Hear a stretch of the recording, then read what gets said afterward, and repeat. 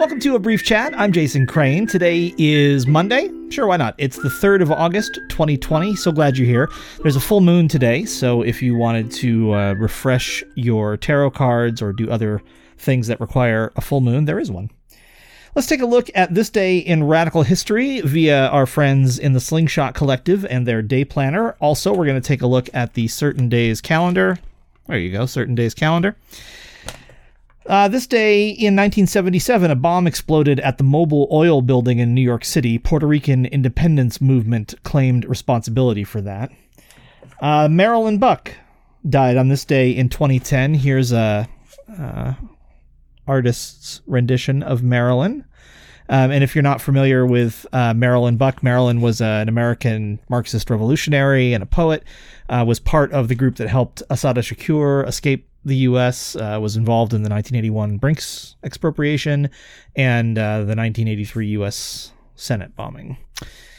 So we have... Oh, before I get into the book, I just want to point out, and if you're watching this, you can see it in all its glory, but if you're listening, I'll just have to describe it.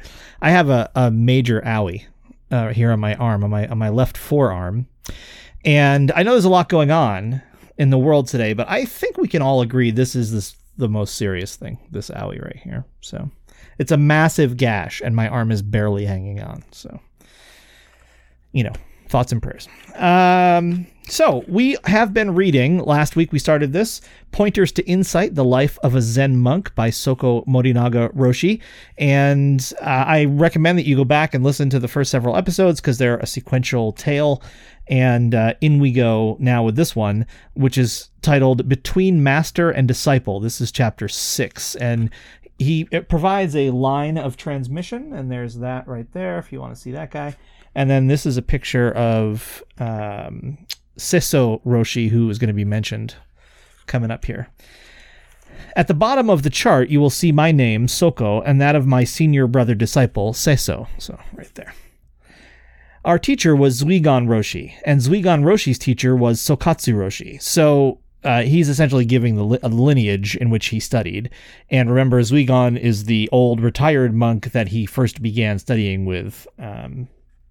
In this way, from master to master, we trace our lineage back to Shakyamuni Buddha, who is the guy we call the Buddha.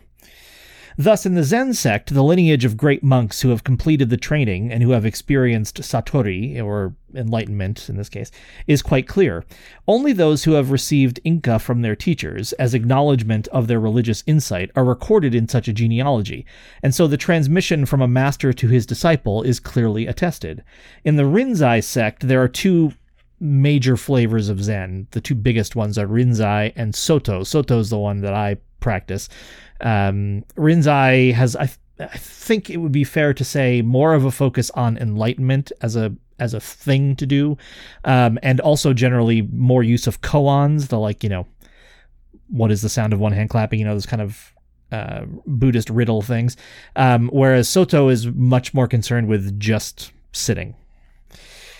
In the Rinzai sect, such people are accorded the honorific title Roshi. So, Imakita Kosen Roshi, was the extremely distinguished Lord Abbot of Engakuji, so a temple in Kamakura, from the closing days of the Tokugawa period, so the kind of toward the end of the samurai era. During the anti-Buddhist movement of the first years of the Meiji period, he made great efforts for the revival of a non-sectarian form of Buddhism. The layman Suzuki Daisetsu was an ardent admirer and wrote a book about him called Imakita Kosen. Daisetsu Suzuki, so he gave his name, family name first, which is the Japanese custom, but you might have heard of D.T. Suzuki, a guy who early on helped expose Zen to the West, particularly to the United States, and that's who he's referring to there. The Dharma era of Kosen Roshi was Soen Roshi, who was the first Roshi to take Zen to America, and who also became Lord Abbot of Engakuji. Some famous novelists and other distinguished people trained under him, and there he's mostly referring to members of the Beat Generation. One morning at formal tea, Miss Okamoto asked Zuigan Roshi, "Roshi, who was greater, Kosen Roshi or Soen Roshi?" Zuigan Roshi was a very solemn man. Zuigan Roshi is Morinaga's teacher. Zuigan Roshi was a very solemn man, not likely to make jokes. He replied soberly, "Master Kosen was greater." Miss Okamoto then asked, "Who was greater, Soen Roshi or Sokatsu Roshi?" Sokatsu Roshi had no desire to become Lord Abbot of a famous monastery, and after receiving Inka, or transmission, settled in Tokyo and built a small temple in Yanaka, which he called Ryobo-an. There he accepted lay people for training. Very well-known men and women became his disciples, public figures as much as scholars and artists. Zuigan Roshi replied, Master Soen was greater. When Miss Okamoto heard this, she said, But Roshi, that's bad, isn't it? Doesn't that mean that the lineage is getting weaker? Well then, who is greater, yourself or Sokatsu Roshi? In a flash, the reply came back, I am greater. So up until Soen Roshi, the teacher had been greater than their disciples. Yet now, when he himself was in question, Zuigan Roshi replied in dead earnest that he was greater than his own teacher, a reply which greatly pleased Miss Okamoto. But when I heard her ask, Roshi, who is now greater, yourself or your disciple Sesso, which is the other guy studying at the same time as the author, I almost burst out laughing. At that time, Zuigan Roshi had reached the pinnacle of the Zen world, having been successively Lord Abbot of Myoshinji and of Daitokuji, so in other words, he was the head monk of 2 huge monasteries. Whereas Sesso, without yet any position, was caretaker of a small sub-temple within the grounds of Myoshinji, where he swept the garden. Since I had then no insight into a man's true nature, but solely judged people by their social standing, I could not help thinking how absurd it was to try and compare Sesso with Zuigan Roshi, and tried hard to contain my laughter. But without a moment's reflection, Zuigan Roshi replied, It is not yet known. At those words, the laughter suddenly died in me, and I felt tears welling up in my eyes, as I thought what a really splendid teacher I had. Although he would invariably take the hard line and say that fellow was not fit to talk in front of people, Zuigan Roshi always bore in mind a disciple's future development. He always took into account not just the disciple's present immature form, but also the form he was confident the disciple would have after 1, 2, 10, or 20 years training. And this was the implication of his words, "It is not yet known," which struck me then so forcibly. Indeed, almost as though confirming his words, Sesso succeeded Zuigan as the Lord Abbot of Daitokuji. I also trained under Sesso Roshi, and he was indeed in every way the equal of his teacher. From that moment, I began to feel a deep trust in my teacher, but I still lacked the slightest understanding. When a disciple has seriously erred, the master may tell him to leave. If there is sincere repentance and the master's indulgence is entreated, the master may relent and allow the disciple to continue. The act of asking for permission to continue is very formal, the disciple prostrating himself and with head on the ground, promising diligent conduct henceforth and begging for permission to stay. Well, in my case, I had done something wrong, and Master Zuigan had ordered me to leave. But when I went to ask his forgiveness and permission to stay, this was not given. However often I begged to be allowed to remain his disciple, he countered with a firm no. Finally, and now in real despair, I lifted my head from the floor and looked up at the Roshi, so he was prostrating himself in front of the Roshi. Encountering his stern look, a lump rose in my throat. I just stared back at him, and out of the very depth of my being stated, Whatever happens, whatever you say, however you try to throw me out, I'll never leave your side, never, never. Thus, eye to eye with the Roshi, I saw a big tear form in each of his eyes, and without blinking, his eyes holding mine, slowly well over and flow down his cheeks. I was moved to the core of my heart by the bond that I felt with him.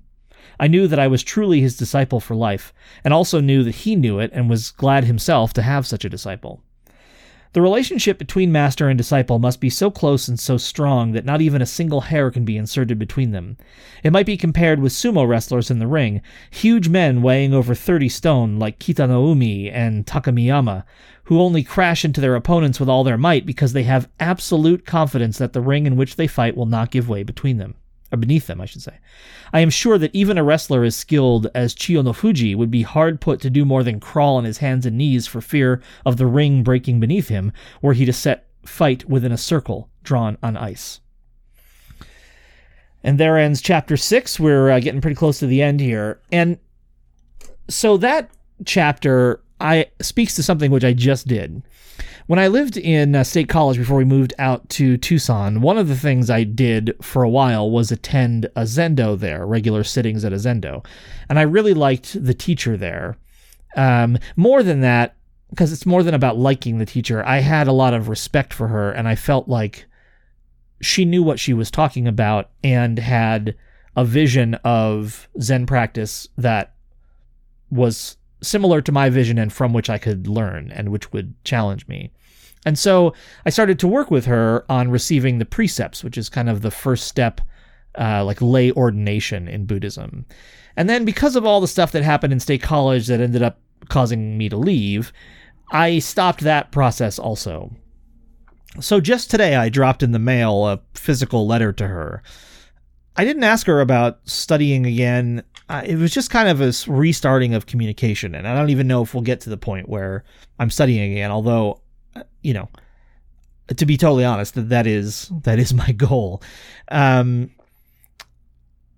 I just think she's special, and I would love to receive the precepts under her tutelage if that's possible.